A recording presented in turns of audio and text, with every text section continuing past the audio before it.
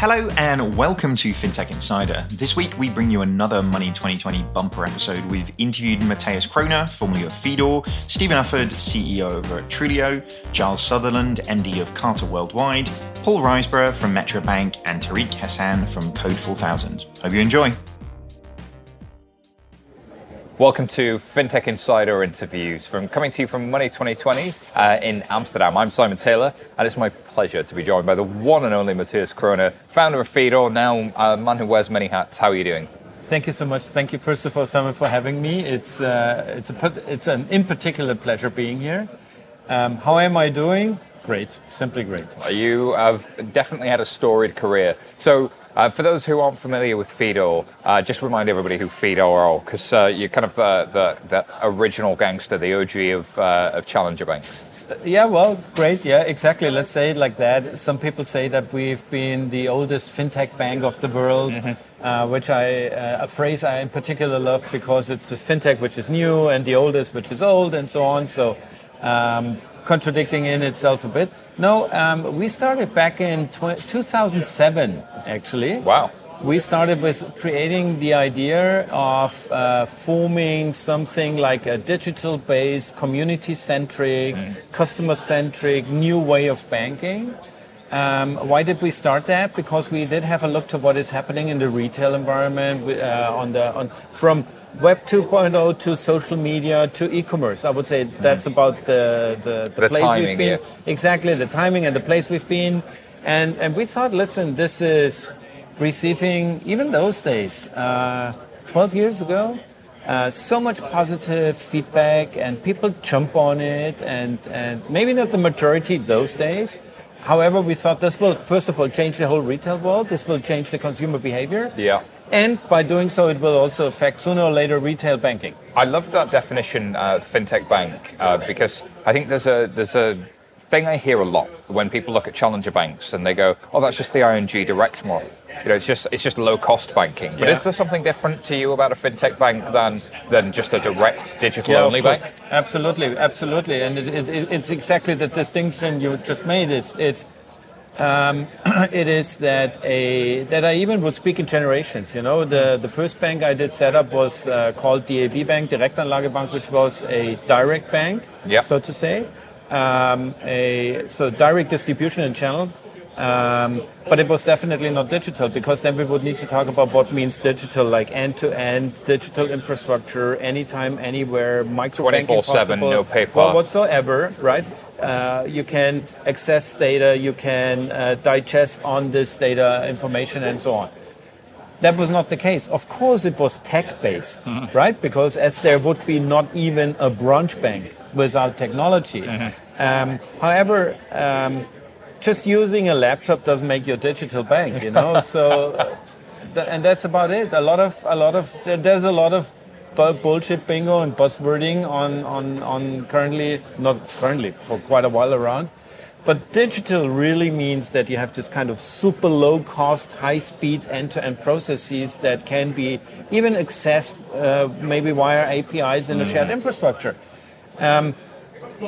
Having said this on the one side, of course we would then need to reflect even that what kind of challenger banks are upcoming, whether they are really a fintech-ish digital bank or maybe just lipstick on the pig. You know? Yeah, and so how do you define the difference between the low-cost distribution players and the fintech players? Is it really about the customer service element? Is it about how they've rethought process? Is it what's the thing that you would say is the main differentiator? So the process itself is a very crucial component to the definition, I would say. It is also that first of all, of course, starting at a very customer-centric problem statement. I think that unbelievably still this is a differentiator. Right? I feel like customer centricity is one of those things people say as if saying it is enough. Yeah, exactly. And we heard about it. Obviously, Jeff Bezos mentioned that, so we need to say it. So So customer centricity, having this problem statement, creating a process that is really digitally end-to-end and really end-to-end, you know? Let me quote one experience I once made on a presentation listening to the member of an executive board of a non-named bank, and incumbent, obviously. And he said, listen, we are so successful with our digital actually conversion and exercise. And even the customers like that. We have piles of account applications. We hardly can carry it. So find the mistake, you know. He literally said we had to buy baskets to carry it away. If I'm a true digital player, I don't need baskets nothing. to deal with paper, Exactly. yeah. Maybe I would need a USB stick to carry away the account applications, but definitely not a basket. It's crazy, isn't it? So let's go back to when you founded Fidor. So tell me that story. Like, why did you think one day, you know what, we need a community-driven bank? What was that? So it was not that one day thinking. It was actually that we had with the first bank, we already had something like a community, and this DAB bank back in the 90s. And this community was a very much focused brokerage community. So that means that was a home for traders to talk and speak about their trading, their experiences, maybe their failures, secret tips, whatsoever. What you speak about when you are interested in stock trading and options trading and warrants whatsoever, you know, all kinds of stuff. Actually, you speak about everything besides that you lost money. So, which is the inconvenient truth in this environment. Anyhow, and we picked that idea, actually, we picked up that idea again and said, listen, but you could speak about more about the whole topic of money, about maybe how to make money, how to what is a good insurance, not only brokerage topics. And we've been brave to do so because we realized that Web 2.0 was around suddenly, and people were used to communicate about all kinds of topics in all kinds of online platforms.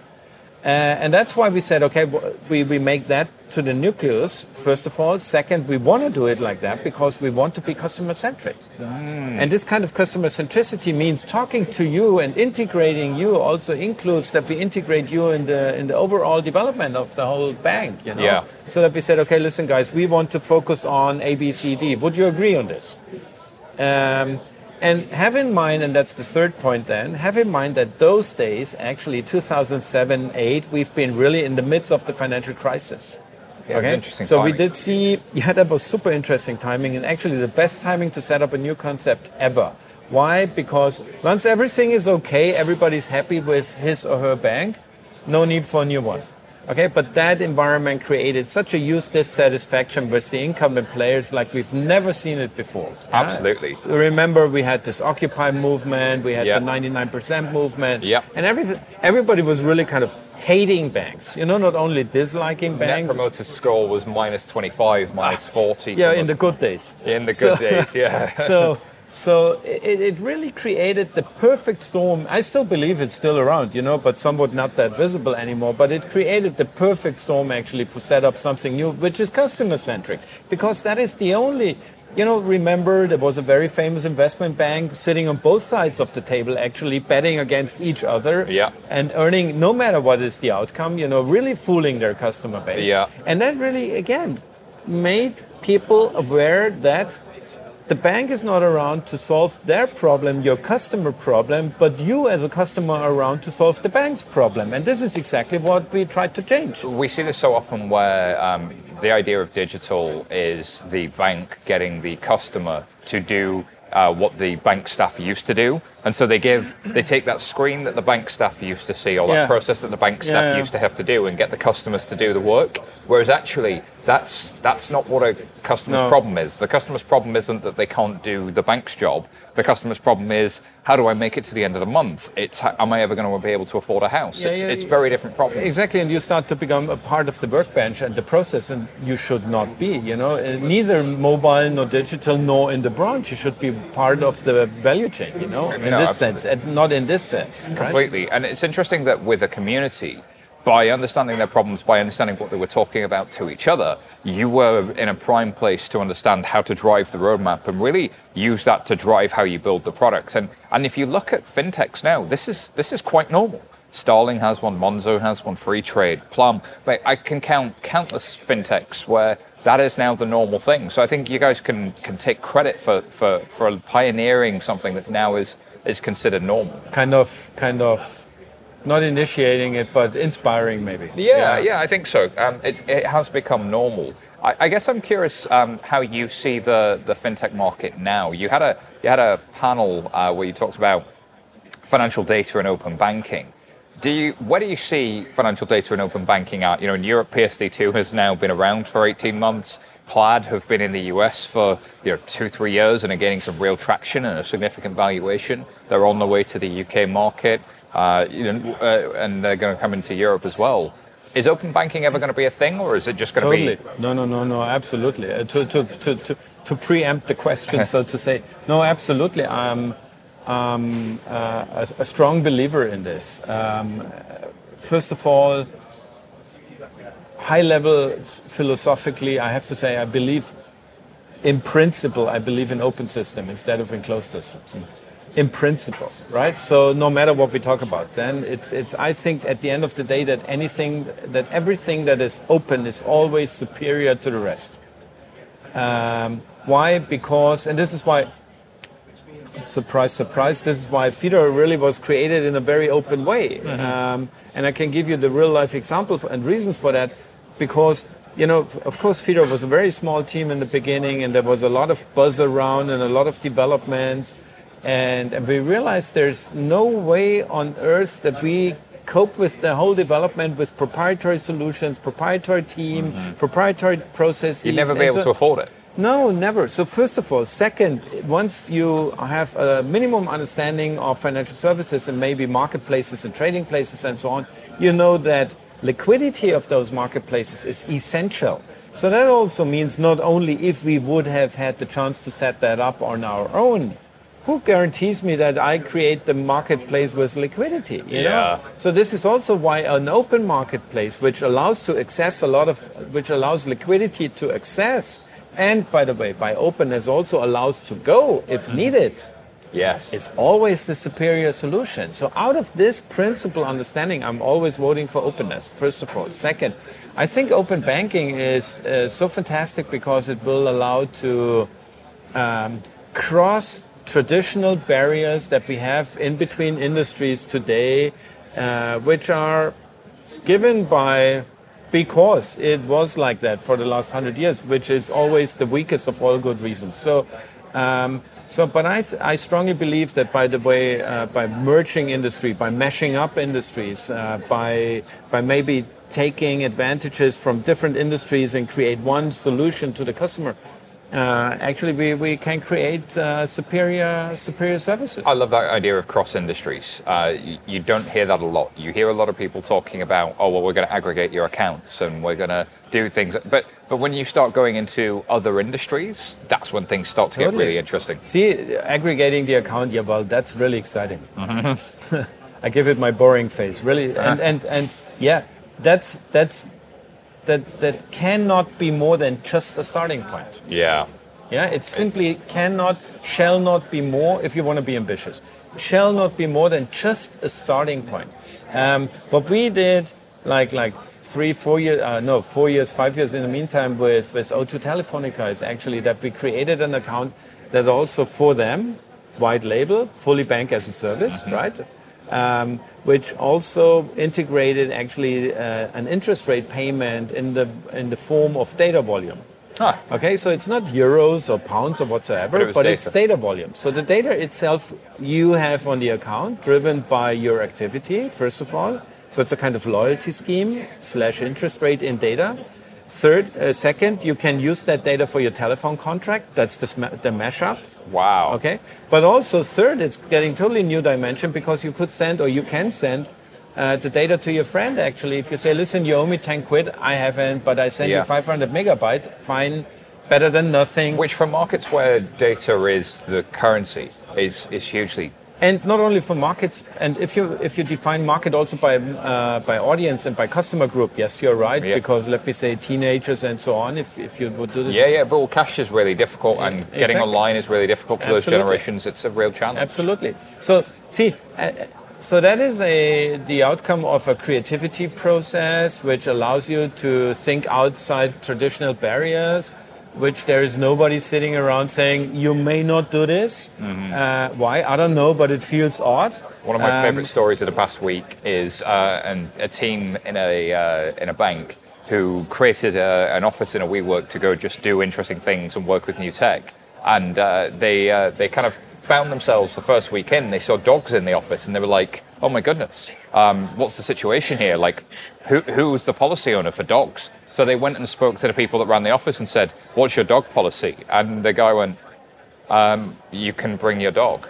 And it was like, yeah, but do you have a policy? It's like, That's the policy is you can bring your dog. You know? It's like, I hope they shot the dog and then discussed it, Yeah, absolutely. No, hopefully not, Yeah, let's be nice. Actually, to we had the discussion once as well at Feeder. I remember that very well. Like in the very early days, we had a team member who had a very, very big dog, right? And there you meet this kind of barriers of a dog policy because those big dogs they take up a lot of room. First, second, room wouldn't have been the problem those days, but second, they scare others. Yes. There are people around who maybe are afraid of big dogs. Yeah. And third, if it's a rainy day, Yeah, it gets everywhere. I think these are startup problems that big banks just never get to deal with. So you've definitely been there and been in the trenches. Listen, I want to get a feel for what you're doing post-Feedall. What's life for you now? What's exciting you? Well, it's as stressful as before, I have to admit.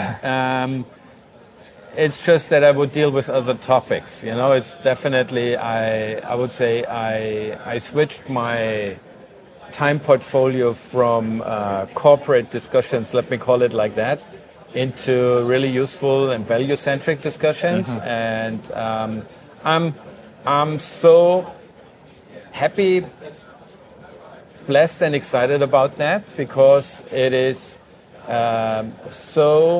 we are living in a time in which you can see and find and feel how really vibrant the whole marketplace still is. I have to say still because I really expected kind of the vibe to go down one day. I think actually the opposite is the case. Blockchain, AI, machine learning, all the data stuff, crypto keeps it not only going, it really accelerates absolutely the speed and the development. That is extremely exciting. I would really say that even the technologies I just mentioned are reshaping the financial services over the next 5 years. I take any bet on this. I enjoy so much that I now have the time to get my mind around that, so to say. Because I was kind of mind blocked before.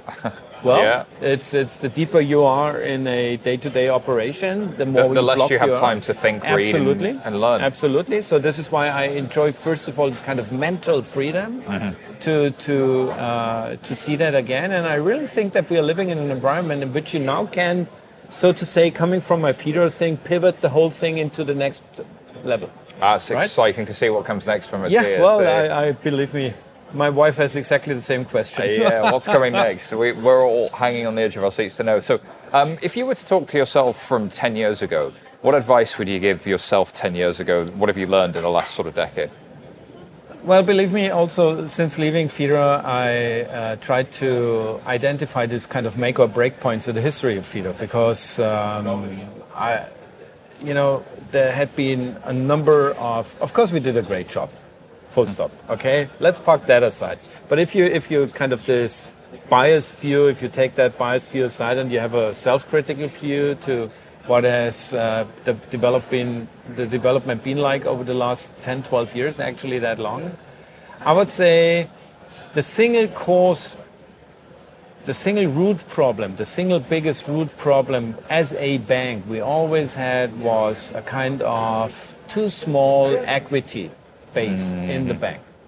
Now let us identify maybe in 2 sentences or 3 what the reason for that would have been. So I think we started with the right concept and the right time because people jumped on it. The community before we received banking license ramped up like 5 digits. Yeah. When we had the banking license, we had 10,000s of people in the community already. So that was like a jump start, right?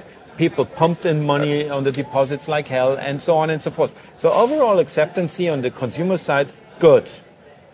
Second, acceptance on the shareholder or on the investment side, fairly good, so to say, or less good. Why? Because we had, of course, one very trusting shareholder those days. Anthemis was the second, that was Exorge. Anthemis was the second one, something like 2011. However, we have not been living in those days like they do today, where you say you have a 50 million capital increase, just like that, right? So the investment market itself was not that much educated those days to trust into such a concept and development. That resulted in a consequent too low equity base. Being a bank, that's not a good situation, right? Mm-hmm. Because being a bank is strictly related to your equity. You of course want to be compliant. You of course want to fulfill your return on equities. The regulator. By the way, the regulator is of course another very important stakeholder to this development, and the regulator fully supported what we did because they've been in the personal conversations very, very supportive and delivering tailwind and saying, okay, well, you can improve this, you must improve that, and so on and so forth. However, they appreciated having a new concept around, having this kind of customer centricity around. But at the end of the day, I would say shareholder structure, I would go a different route if it would have been possible. Equity, definitely very critical always. So that are the main problems. I think that's always interesting to be able to step back from these things and look at them. So listen, if you're bearing in mind a lot of our listeners either work in fintech or finance, or they want to work in fintech, and some of them are later stages in their career, some of them early stages, but to those people at that stage in their career where they're looking at what's next or just kind of looking to learn from somebody who's been successful, what was the best bit of a career advice you ever got, or what's the advice that you would give to somebody in this space when they're thinking about their career? Start at the customer problem. Mm-hmm. It sounds so simple. Yeah, it is. It is. Actually, yeah, you're right. It really sounds simple. It's maybe because I started my business life in a hotel. I'm not a banker. Mm-hmm. For me, maybe it sounds always simple, because how could I, working in a hotel, how could you ignore the customer problem? Mm-hmm. It's simply impossible. The customer comes down and goes, the electricity doesn't work. Exactly, and you get a direct feedback. Why are you tipped? So this is what you're clearly up to. But really start at the customer problem. I would say, listen, don't listen to the noise in the market. Have your own opinion about it. Of course, don't try to educate, in particular, not your shareholders. This is something I must say is only, and I don't mean it negatively, it's just really just about your time budget, right? So stay simple as you can, however, have a customer-centric approach. And remain the customer in the middle of your strategy. Integrate the customer as much as possible. And then I will speak about that on stage later. Have one thing in mind, and this is something, two golden rules I learned actually. The one who has the gold makes the rules. This is the golden rule number one. And the other golden rule is, if you're not at the table, you're on the menu. So have that in mind. Wow, there's some wise words in there. Listen, thank you so much for joining us today. Where can people find out more about you, Matthias, if they want to get hold of you? I have my own blog site and my own profile and blog site at matthias-kroner.com, and of course I'm mostly active on LinkedIn. So brilliant. Do check out Matthias. And as for me, you can find me at SYTaylor on Twitter, and you can give me an email, simon@11fs.com. Thank you very much and goodbye for now. Thank you. Simon, thanks for having me. Great. Welcome to FinTech Insider Interviews, coming to you from Money 2020 in Amsterdam. I'm Jason Bates, and it's my pleasure to be joined by Stephen Ufford? Ufford. Sorry about that. CEO of Trulio. You got it. How's it going? I'm doing great. Thanks for asking. Nice to be here. Can you give our listeners, or people who haven't heard of you, what do you do? We do global identity verification. So one of the old timers at Money 2020, and by the looks of it, a lot of companies do that. Our model is a little bit more mature in that I think we currently operate what I think is the biggest network of identity verification providers in the world. A little over 400 unique sources in now 110 countries. So we're doing very well with in terms of coverage. I think that's our big differentiator. So who would a global identity provider be? What kind of company? You mean what within our ecosystem? Yes. Well, we're the global platform, so we bring on all kinds of different regional services. So as an example, by my count, about 50% of the point solutions here are already in our platform. Okay. So if you're doing a identity verification using a passport photo, that's one type. If it's a data-based identity verification, that's another. If it's a mobile carrier, that's another. Okay. So we like to bring all of those solutions into one spot and allow our customers to leverage whatever they need around the world to conduct an identity verification. Because of course it's very different. You founded quite a few startups. Yes. What brought you to this idea? Well, there's a mission and then a passion. Okay. So the mission is to verify all 7 billion plus of us on the planet now for whole kinds of purposes, which leads me to my passion, which is financial inclusion. So for me, having been lucky enough to have traveled the world a lot with my other startups, I can really see the difference that the trust gap brings to emerging markets where someone like you and me, an entrepreneur perhaps, I think you're the founder of your company, may not have the ability to be trusted. Sure. And as a result, it's very, very hard to get traction and participation from partners and investors and even customers when you're not trusted. So not everyone on the planet has a utility bill they can bring in, I guess. Or even an ID. Sure. Frankly, sadly.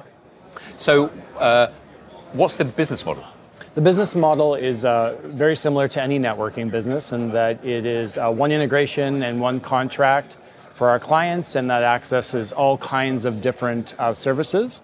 It's a transactional network, so any identity verification that we perform, we charge our customers for a transaction, like a transactional fee, and then that through our supply chain is shared with all of our partners around the world.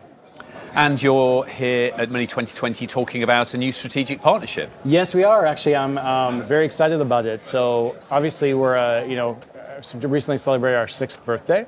So while we have hundreds of customers, which I'm very proud of, mostly in fintech and big tech, we haven't, wholeheartedly crossed the line into traditional banking yet. Right. And yet most of the world's people, wet carbon people, still transact with local regional banks or financial institutions. So our partnership is with Refinitiv, which recently came out of a transaction with Thomson Reuters. That's the risk business. It's arguably the most, historically the most, I would say the gold standard in identity and compliance with operating a lot of famous brands in our space, including WorldCheck, which I often say I've never met a compliance officer that got fired for using WorldCheck. So it's a very storied brand in that sense, and they have over 40,000 customers. So I'm excited to announce that we'll be partnering with them to bring the global gateway technology outside of big and fintech into the world of traditional banking across their massive client base that uses WorldCheck today. And do you think that's a sign of the sort of maturity of the market? I mean, you've been around for 6 years, right? And there weren't that many, I assume, providers right at the start. True. And now with a network of 400 and globalization, I guess that creates the need for a platform like yours to start to simplify and to bring together the best of breed across the world. Yeah, I mean, I think there's always been a need. It depends who you are in the ecosystem. As a consumer in an emerging market, I think the need's been there for a long time. But of late, with all of the innovations that have happened in fintech, it's created a competitive environment for incumbent banks and financial institutions to really start taking fintech seriously. Who would have thought?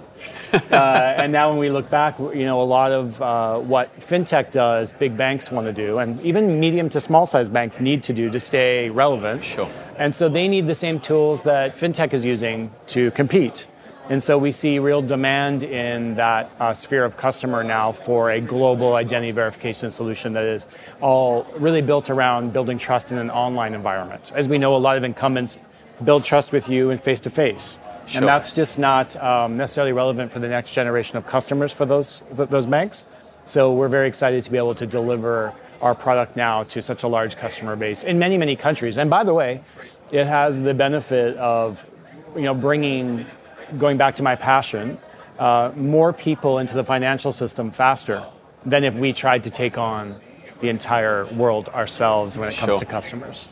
But I assume that there's a big regulatory component to this as well. I mean, I remember going through the JMS LSG guidelines, like some weekend reading, was it? Oh wow! But it was so high level these are the guidelines that are used, the Joint Money Laundering Steering Committee group, the guidelines used in the UK about how you can identify someone or not. But seems so high level and amorphous as to, like, what do you really need? Like, how do you work? You work across the world. How does this work with regulators in different spaces? So the reality is that, regulators are people with opinions.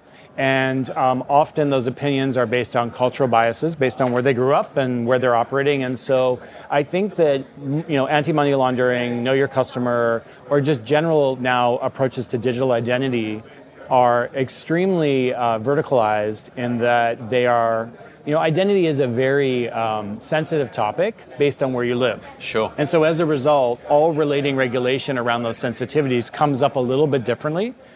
And, as history shows us, human beings often have difficulty agreeing collectively on anything. And I don't think identity is any different. And so I see, similar approaches to identity and regulation across the world. As you say, we have customers transacting, and actually in May, for the first time in a single month, we hit over 112 countries doing digital identity within our network. So we do see a lot of different regulatory environments. But while the intention of what we're trying to execute, i.e. preventing bad guys from getting money, is present across all of the markets, the approach to doing that is different. And so I don't think I see that changing anytime soon. And so kind of again, this interoperability issue around how do you make identity easy for the user and clients is a principal challenge for us at Trulio, one that we think we've solved a little bit of and probably have a long way to go. But I'm seeing, probably like you are today at the conference, every solution is different. And it requires a real focus on making all the solutions interoperable, which is, to me, the Achilles heel of the entire industry. Always has been, probably always will be. So I guess a lot of people who will listen to this are familiar with the European way of signing up for a new challenger bank or a new fintech, showing my passport, liveness checks, online database stuff. Like, how does that differ in the unbanked, the underbanked, the second and third world?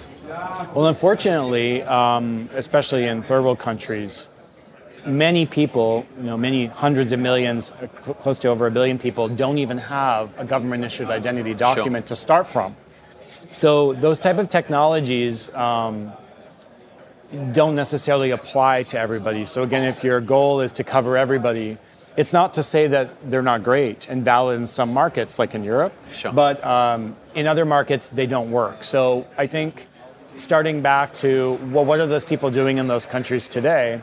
It comes down to a reputational identity based on how their community knows them, and that's how they transact. And so how do we facilitate a path to transmit that into a larger ecosystem of identity? And I think it comes down, as an example, one of my favorite themes for Money 2020 last year was mobile carriers actually have a huge role to play in emerging markets and third world countries, and that often the only record of that person's existence is often with their mobile carrier. We have people transacting using mobile minutes to pay for electricity in those parts of the world. Sure. So it's, again, another avenue, similar approach. We all want to get to a trusted identity, but the raw materials that we have to work with are different. And so whether you're using the UK, as you said, or Canada too, snap a photo, or even in the US, or whether you're logging in with the bank credential, or whether you're doing just a straight up database check, we really do need to bring all of these things together to have a comprehensive solution that works for 7 billion people.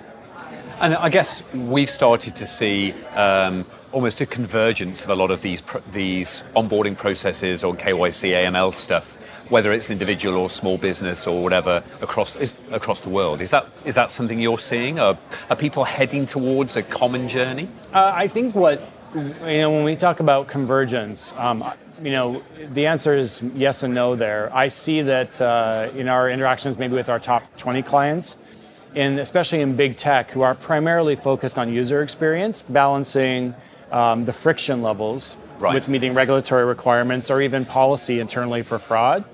I see a convergence around the methods that collectively, that group of customers feels is the best method to do digital identity from a friction perspective. However, I've noticed that the methodology used there greatly differs in terms of preference for now the incumbent banks that we've started to work with. Okay.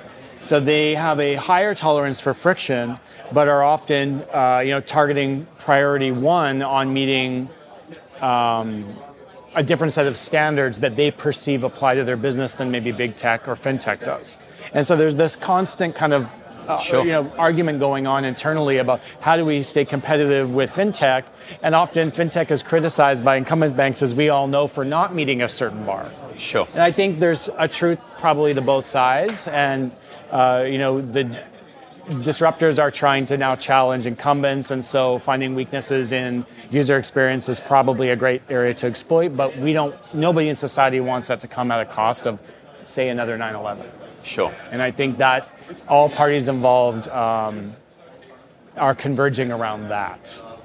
Singularly. So I guess it's interesting that sort of the trade-off, or whether you can find solutions that aren't a trade-off, that actually much lower friction and a great experience and very high, set a very high bar, which I guess is where we're heading. But at least in the UK and some other European countries, no one wants an identity card. No one wants it's beyond a technology. It becomes a political issue as well, which I guess you come up to all the time.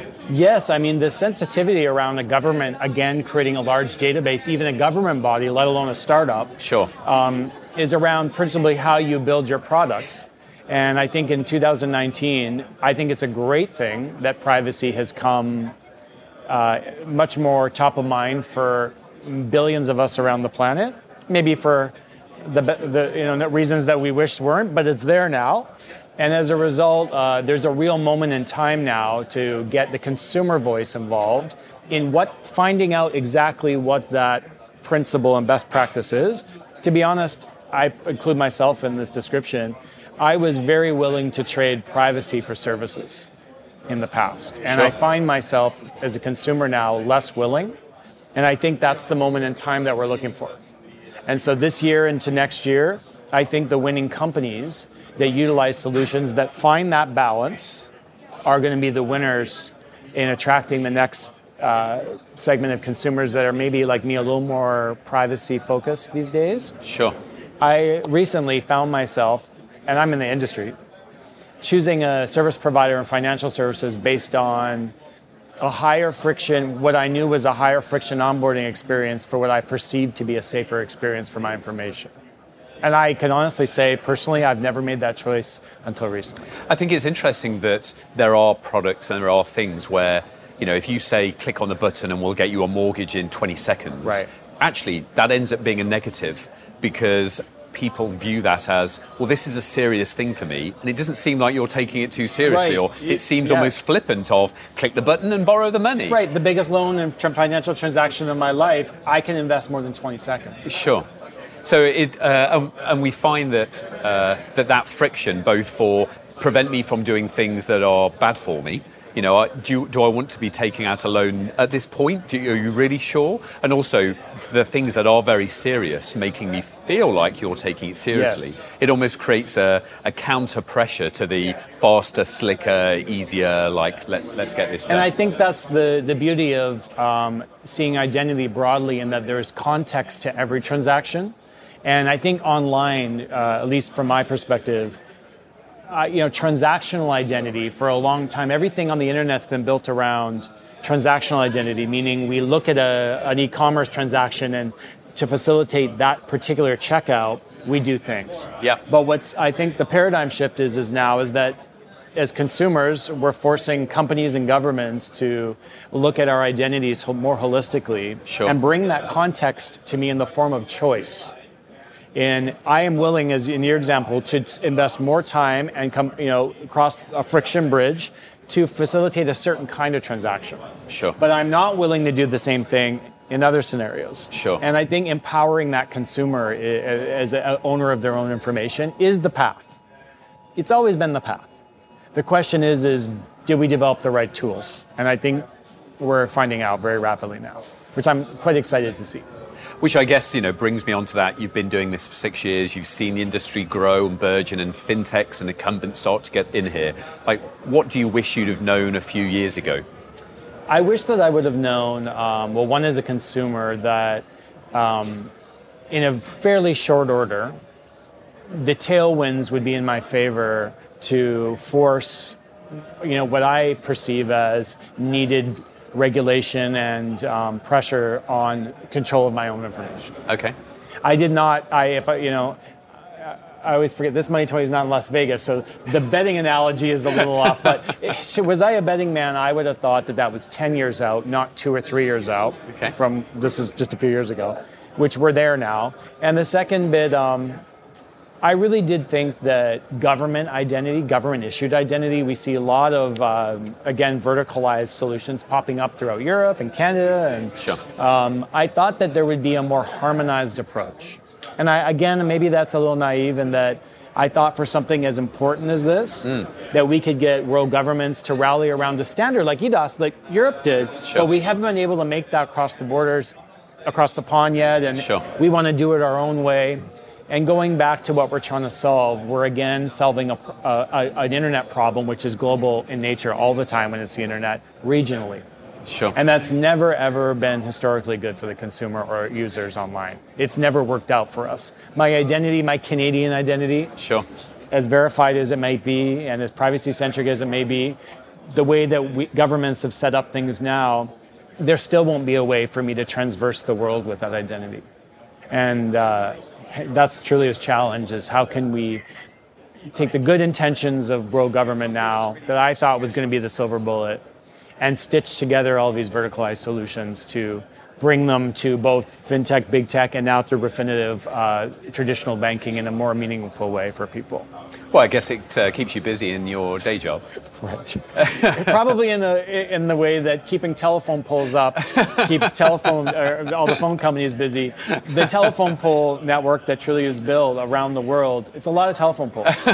And you get number 500 up, number 1 through 10 is rotting out, you got to go redo them. And I think someone has to do that hard work, and I'm very proud of my team, but it certainly does keep us busy for sure. Fantastic.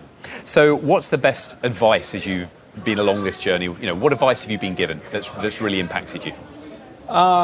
So I think this is a little bit of a cliche to say, but I think identity for me has become, you said 6 years. I appreciate that, but for me, it's actually over 20. Oh, wow. So I've been doing this for a really long time. And I think my approach, like many of my peers in the industry, has been to focus on the technology first. And the technology-driven approach of startups of the past, both mine and others, has not yielded adoption.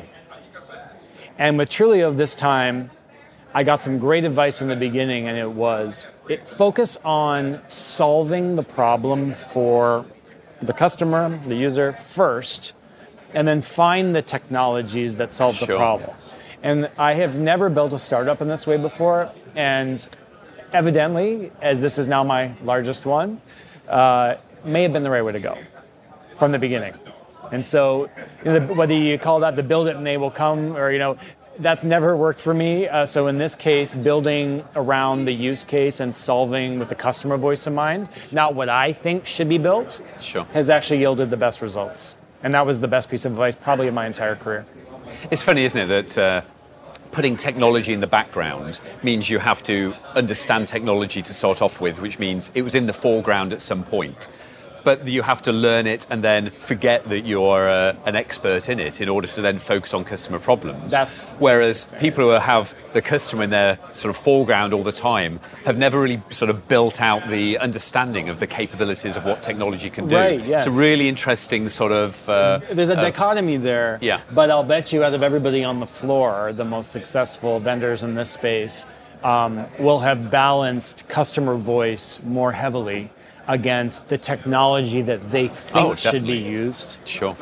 And I would put myself in the graveyard of entrepreneurs that have built way too many things because I thought it was the best way to build it, versus listening first. Actually, almost entirely listening and doing, hard to believe for me, not much talking. But the reality is that is the best way to build technology. Sure. Because if you happen to be in a position where you'd like it to be used one day.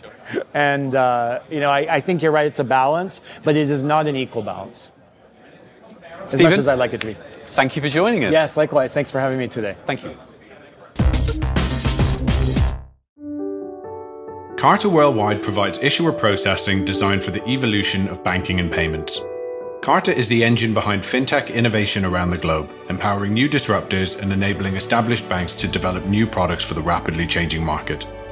Carta's next-generation platform excels where legacy systems are challenged, delivering adaptive, modern solutions for bank challengers, money movers, and the leading innovators of the digital economy. With Trulioo, we help organizations find out if it's truly you online. Global identity verification through Trulioo's Digital Identity Network enables organizations to verify 5 billion individuals in over 190 countries to help meet KYC and AML requirements and reduce fraud around the world. Speed up your customer onboarding online from days to seconds. One contract, one integration, one solution. Visit trulioo.com today. That's TRULIOO.com.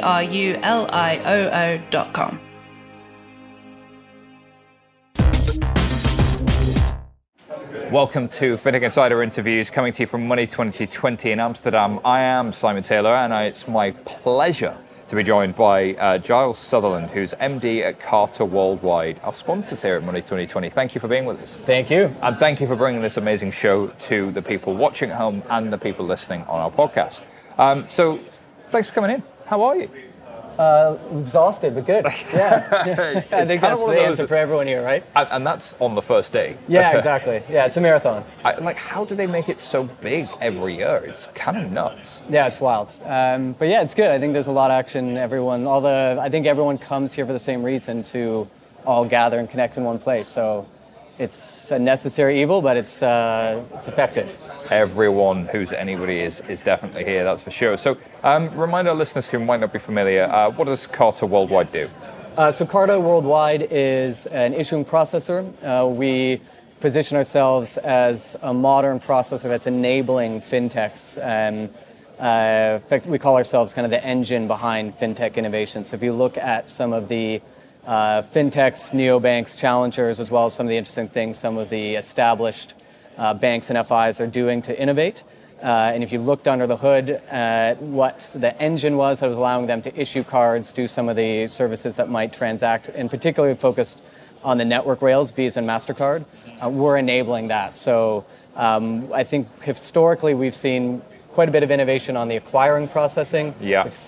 Most listeners, I would imagine, know the difference between issuing and acquiring, but not always the case. Yeah, it's probably worth drilling into that, because the 101 stuff we don't always hit, but it's worth going back to the difference between issuing and acquiring. Please, be my guest. Absolutely. So, I think we saw a lot of hype, and deservedly, with the likes of Stripe, Square, when they first came out with that dongle that allowed merchants to accept payments in a way that allows for some of the new digital formats and use cases to come out. And so there's a lot of innovation to allow merchants, and particularly in the digital and e-com space, to accept payments in new ways. And now more recently, and this is where Carta fits in, we're seeing a lot of innovation on the issuing side of the equation. So allowing entities to issue card products, whether that be a debit card where you've got challengers like a Monzo, TransferWise, Revolut, et cetera, actually going head-to-head against banks.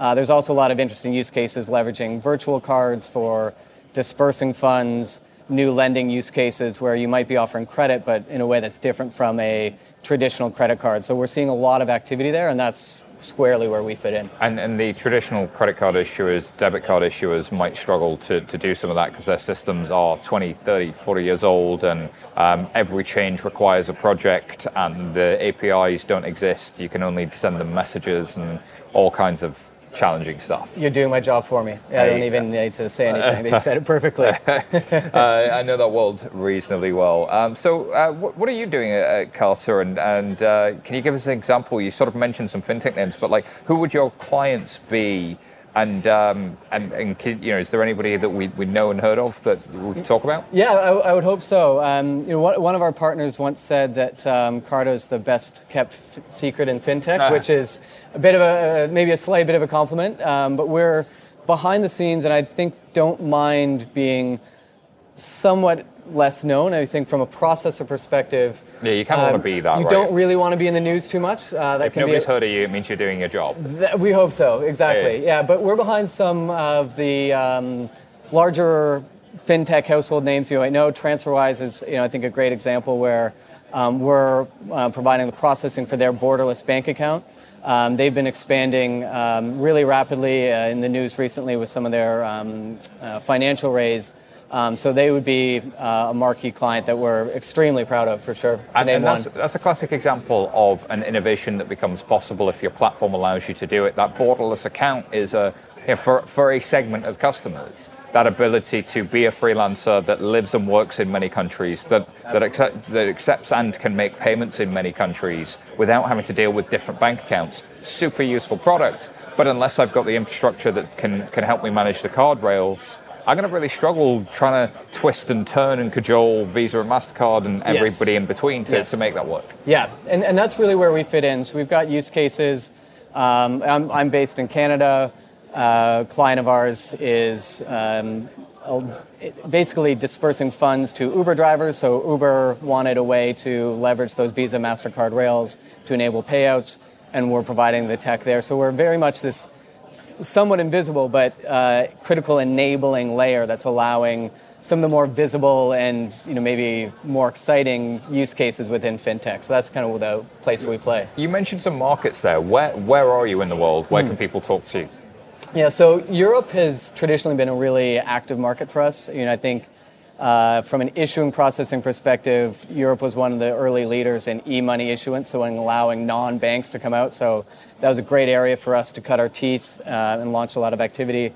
We're active in North America as well, and then recently have expanded into Asia Pacific and are starting to move into some additional markets, which would be Middle East, Africa, and Latin America. So the worldwide isn't just there. It's not. It's not like a Step Brothers reference or something. No, you're not the first person though to connect those dots. I like that. I really did think it was going to be like that. That would be a great, if you wanted to go viral, the Step Brothers thing is always there. I might take you up on that one. That's a good idea. Thinking viral marketing, man. It's what we do at 11FS. All right, so talk to me about the payments industry. Payments industry, obviously, Money 2020 has been talking about the future of payments for some years. But you see the valuations of the Stripes and the Adyen's and the massive sort of consolidation of, we just had, I think it was Global Payments and TSYS have now combined together. FIS, First Data, and WorldPay are now this conglomerate.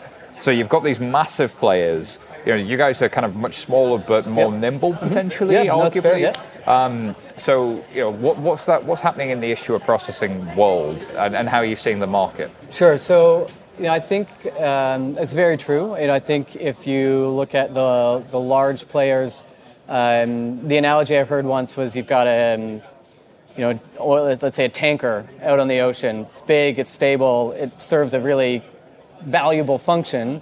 Those may not go away anytime soon.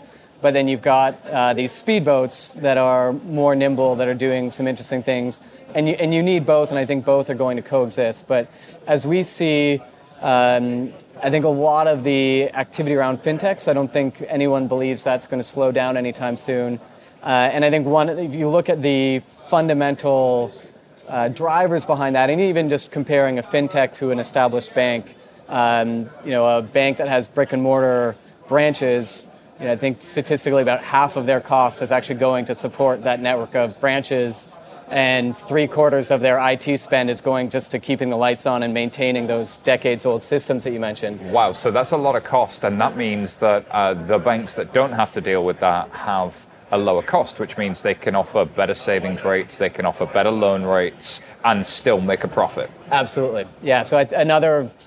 keep some of the stats flowing, so forgive me for that. But if you take that even further, I think the break-even cost for those traditional banks on a per-customer basis is $200, $300, $400, maybe $50 per customer. So, when you put those things in stark contrast, it's hard to imagine that this pace of adoption and growth for fintechs is going to go anywhere. But it's critical that the underlying technology is also modern, and so that's where we're directly attacking that. And I think we'll see some of those big players and some of that consolidation may actually be in response a little bit because I think the disruption is really just in the early part of the curve. It's interesting that the economics are what's changing. But if you're big and you can't move fast enough, it's an interesting reaction to respond to that by getting bigger.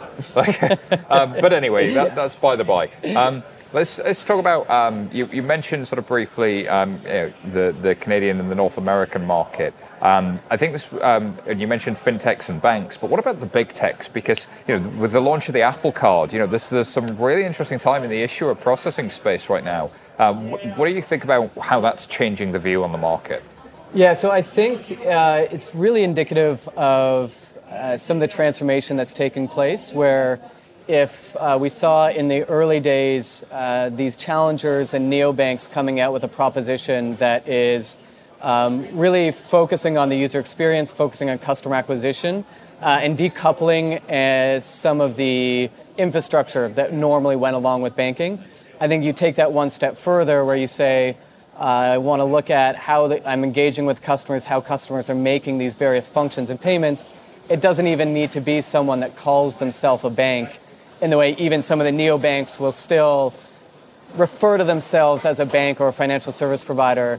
I think as consumers get more comfortable with payments being more focused and more the value chain being directed at what they really care about, why couldn't it be Apple or any other big tech? So I think we'll start to see that, and statistically, and I think some of the industry reports show that consumer trust and familiarity and comfort with Apple is on par or even greater than maybe the bank that they've grown up with. So I don't think that's going anywhere anytime soon. And people will do a lot for a 2% discount at Apple. So it's kind of mad what you can force there. So listen, I really want to get a feel for where you're seeing Carta Worldwide going in the next 2-3 years. Are you is it going to be more geographic expansion? What are you talking to your clients about, and what's the future look like for you guys? Yeah, so I think geographic expansion is definitely a big part of the future. We're here in Amsterdam, and so I think it's fitting to reference this. We've seen a lot of activity in Europe. Some of those household name neobanks are here and publicly talking about, on stages even here today, their expansion plans. So we have clients that we started with in Europe that are now asking us to support them in more and more markets. Some are easier than others, to be frank. So I think it's going to be very interesting to see, for example, some markets in Asia Pacific or even Latin America that are really fundamentally different in terms of the payments infrastructure, the ecosystem of fintech and technology. And so as those happen, I think there's a lot of untapped opportunity and certainly demographic populations that are also prime candidates. Really exciting stuff. If I look at Southeast Asia, a country like Indonesia with 300 million potential customers, you've got some parts of the country where debit and credit rails are the norm, and then you've got other parts of the country where there's the beginnings of QR codes, but you've not really got that Chinese, like that whole part of the world really, really intrigues me. So it's going to be exciting to watch. Listen, if I'm at a fintech or I'm at a bank and I need a different kind of issuer processor, where do I go to find out more? So Carta Worldwide would be the place to start. So that's our website. You can reach out to info@Carta Worldwide or my email, which is gsutherland@Carta Worldwide. But yeah, we've got teams based in North America. London is our European office, and we've recently opened a Singapore office. So we'd love to talk to anyone. Every time you say worldwide, I think worldwide, worldwide. I can't unhear it now. Listen, Giles, thank you for being a good sport, and thank you for joining us. Thank you. Brilliant. Thank you. Welcome to FinTech Insider Interviews. We're back here again at Money 2020 in Amsterdam. It's, like halfway through day 2? I'm getting tired, I'm not going to lie. I'm joined by two guys who are doing some really, really interesting stuff. So first up, we've got Paul Riseborough, who's the Chief Commercial Officer at Metro Bank. How's it going, Paul? Good. Well, glad to be here. I mean, you've just got here for the show, haven't you? So you literally just landed, yeah. Quite took in all of the majesty of everything that's here. Not yet, no. You need to go and have a wander around. There's some great things to eat, if nothing else. Yeah, absolutely, yeah. And you're joined by Tariq Hassan, who's the CEO over at Code 4000. How's it going? Great, thank you. Equally happy to be here. I mean, we probably should get into like Code 4000 straight up the bat. Like, okay, why the name? And we'll get into what you do in a second, but Why the name? maybe the name makes what you do make more sense as well. I think it will. So the two words, Code and 4000. Code, I think we've got a relatively fair handle on. We teach a specific group of people how to code. The 4000 refers to something slightly more challenging. Okay. One of my co-founders, Dwayne Jackson, was a product of the UK care system, grew up in a very, very tough set of realities, and was eventually caught with a substantial amount of drugs and incarcerated in the US. Yeah. Whilst in prison in the US, he started to look at the ways of changing the story. What could he do to avoid criminality on release? He was deported back to the UK. He learned to code whilst in prison. He left prison.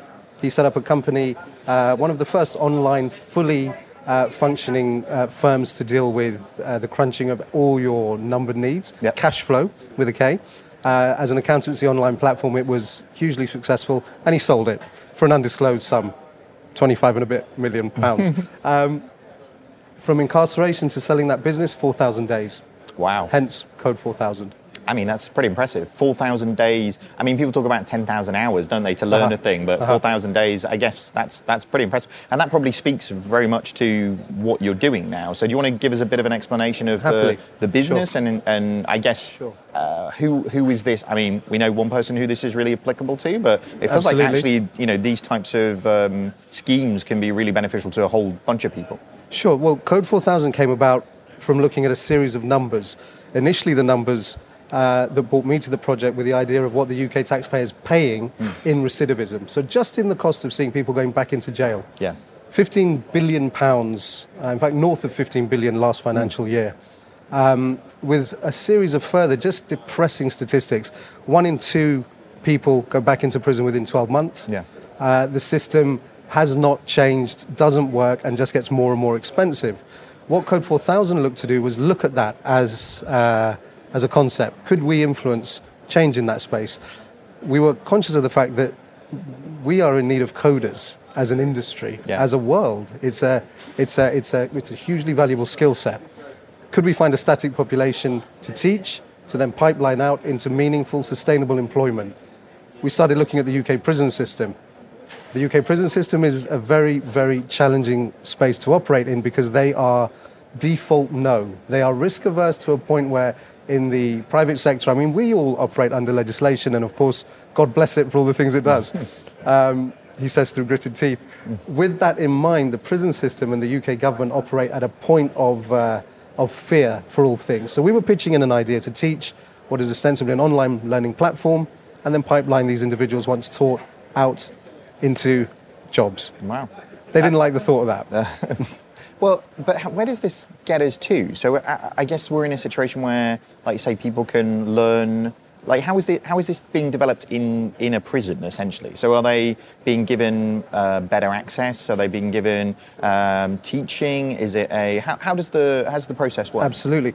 We had to think on our feet because, of course, there is no provision for online access in prisons. And, of course, the most elegant way to learn to code is pulling it from the ether. You learn as a shared resource via all the things that we've got access to online. I was going to say, like, logistically, if I don't know a thing, I Google it. You know what I mean? So, Absolutely. like, being in it, that's not easy when you're in prison, right? It's actually physically impossible. Yeah. And if you do it, you're looking at an extra few years on your sentence. There you go. If you have managed to find a route to access that.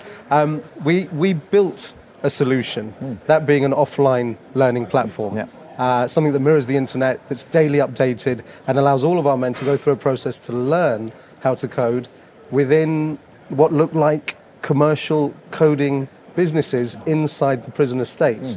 They're quite unique in the way that they feel. We wanted it to feel like a business. We wanted to get the men work ready from the point of accessing that course. We placated the no's and the risk-averse nature of the Ministry of Justice and the UK government. We got the platform into the prisons. We created these spaces that don't feel dissimilar to, well, maybe a little dissimilar to where we are today. This is next level. But it does have that commercial feel of a cool tech space. green grass, deck chairs, stand-up areas. We get the guys engaging in that way of working. Great. The question was what we did with them once they graduate. Once they come through our program, they've learned the requisite commercial skills. Where do they go? Well, it feels like, I mean, the obvious answer is Metro Bank right now. So, but how did you guys get involved in this, Paul? Because this is this is a fantastic thing to address a bunch of different problems societal-wise. But I mean, lots of big organizations have problems with finding really good engineers, right? Yeah, so my involvement it was quite bizarre, really. I was in Aspen in the US doing a fellowship at the Aspen Institute. They have something called the Finance Leaders Fellowship. 20 people from around the world. How do you connect finance to society? How do you make sure that finance serves society, not the other way around? And one of the things that you do on that fellowship is you are encouraged to get proximate, as they say, to a problem, a really gnarly problem, and see if you can make a difference. So I came back. We were introduced by a mutual friend. I was really blown away by the work that Code 4000 are doing.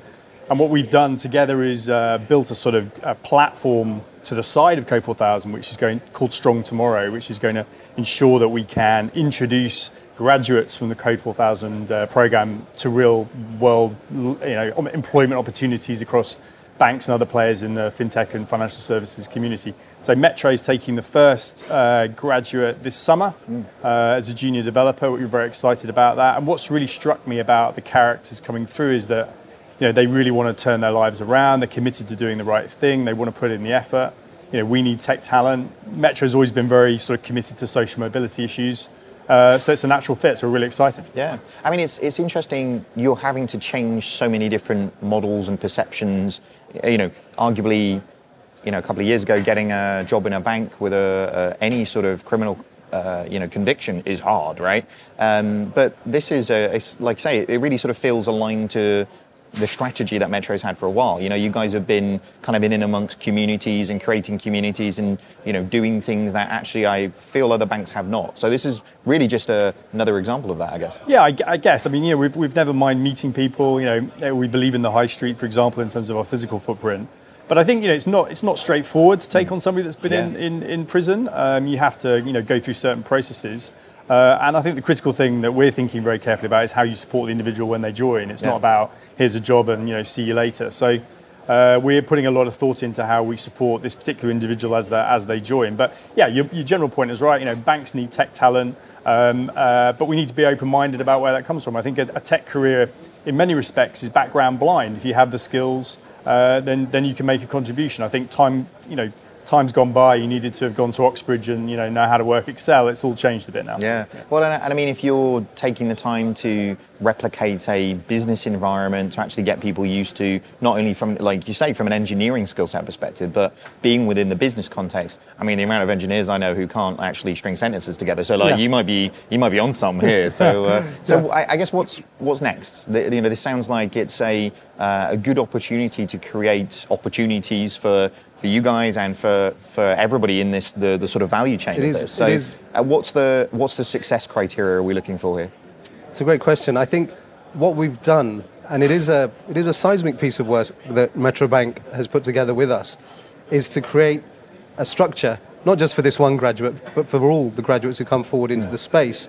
How this looks moving forward is to try and further engineer social benefit through the people we teach. Yeah. Now, right now, I've got two huge Category C male prisons where we have these workshops, and they're teaching men between the ages of 18 and 90. That's great, and I love what we're doing. It's also regional. We're up in the north of England. As we expand the program, it was very clear to me that the fintech industry falls down in a couple of spaces quite badly. Women in tech, I think we're at 17% globally. It's unacceptable. Yeah. I mean, fact. Black, Asian, minority groups in tech, 15% across the entire industry. Again, it's unacceptable. The prison estates, unfortunately, show the reverse of that dynamic. We have huge amounts of black and Asian people incarcerated in the UK. Women in prison tend to be really marginalized in so many ways. There's a social stigma that attaches itself, and that follows through into multiple spaces. It's a very, very difficult thing for women to find themselves in prison, and for young people, who represent those black and Asian parts of our world. We want to work there, and to that end, that's what we're doing. Yeah. Our first women's prison workshop will open Q4 of this year, and our first 2 young offenders institutions in London will open hopefully just a little in front of that. Wow. The idea being is that if we can create a narrative that allows young people and obviously women to engage with the tech platforms that we're giving them, to enter into an industry which I am absolutely confident is kind of open arms for the different stories. Yeah. I mean, yes, our program brings various different checks and balances that we wouldn't be comfortable to work with should they not be in play. They have to be there. But I think the industry is ready for this. I think what it does for those people who've fallen victim of crime within those 2 groups is going to be seismic. And then the medium-term goal, and by medium term, I mean, we've pushed this through in 18 months thus far. I'm looking to have this up and running by next year, is that we want to get to the young people and to the women prior to committing crime, prior to losing 4 or 5 years in a system which is a brutalizing thing. That's the plan. With the Strong Tomorrow platform, with the Metro Bank partnership, and I have to say some other pretty major banking companies who are showing extreme interest. They are following in the footsteps that's being trailblazed by Metro Bank. I'm very optimistic that we can really see some positive outcomes. Well, that's great. I think it's you're in a situation where you're trying to bring hope to people who might have lost it, and that's amazing. They've got that time now to on their hands, and this is possibly one of the most productive things that I've heard of doing with it. So amazing thing. Well done, guys, for kind of putting it all in place. I mean, this is all about career advice, I guess, right? We're in this situation where you're giving people such a strong steer into an industry that actually desperately needs this type of resources. But I mean, what's the best career advice you guys have ever been given? Be humble, I think. I think, when you achieve things and you go up in the world, I think it's always tempting to think you know the answer. But for me, I think staying humble throughout your career is a really sage piece of advice. Sounds good. How about you? That's great. That's very good. Stolen thunder there. I grew up really poor. We grew up in social housing in South London, and for the longest time, I thought my commercial success was due to me. I thought it was all about what I had achieved personally. I think now, as I reach the comfort of middle age and I look back on my working life, I think I was wrong completely. And those same kids who grew up next to me, who ended up in prison, had only really one defining factor, and that was no network, no structure around them, nobody to assist in that guidance. I was lucky, I did have that. Poverty wasn't the defining factor, it was support, it was network. Yeah. So the one thing I would tell anybody who's looking at building the most effective working career, build that network. Allow yourself to be a part of a bigger picture. And I'll jump on board in terms of the idea of maintaining that humility through the whole process, because we got one go at this life. I think the ability to do something good with it is really, really refreshing. Very good. Well, where can people find out more? Because I imagine a lot of our listeners will really be interested in learning more about the scheme. So where can people go? Yeah, so the platform Strong Tomorrow is strongtomorrow.org and Code 4000. Code4000.org. We sit together. The Strong Tomorrow website is live, ready for all and sundry to come and have a look at what we're doing. Sounds good. And get in touch. Let's talk. We love to talk. Everything Wonderful. starts there. And give yourself a plug. Where can people find you as an individual? Paul. Yeah, so P. Riseborough without the OUGH on the end on Twitter. Tarek at Code 4000. Very good. Well, thank you very much for joining us today. Bye-bye. Thanks for listening, and thanks to our fantastic guests. If you enjoyed this episode, please do subscribe to this podcast. And if you have already done so, please leave us a review. Want to find out more about 11FS? Head over to our website, 11fs.com. Thanks for listening. Goodbye.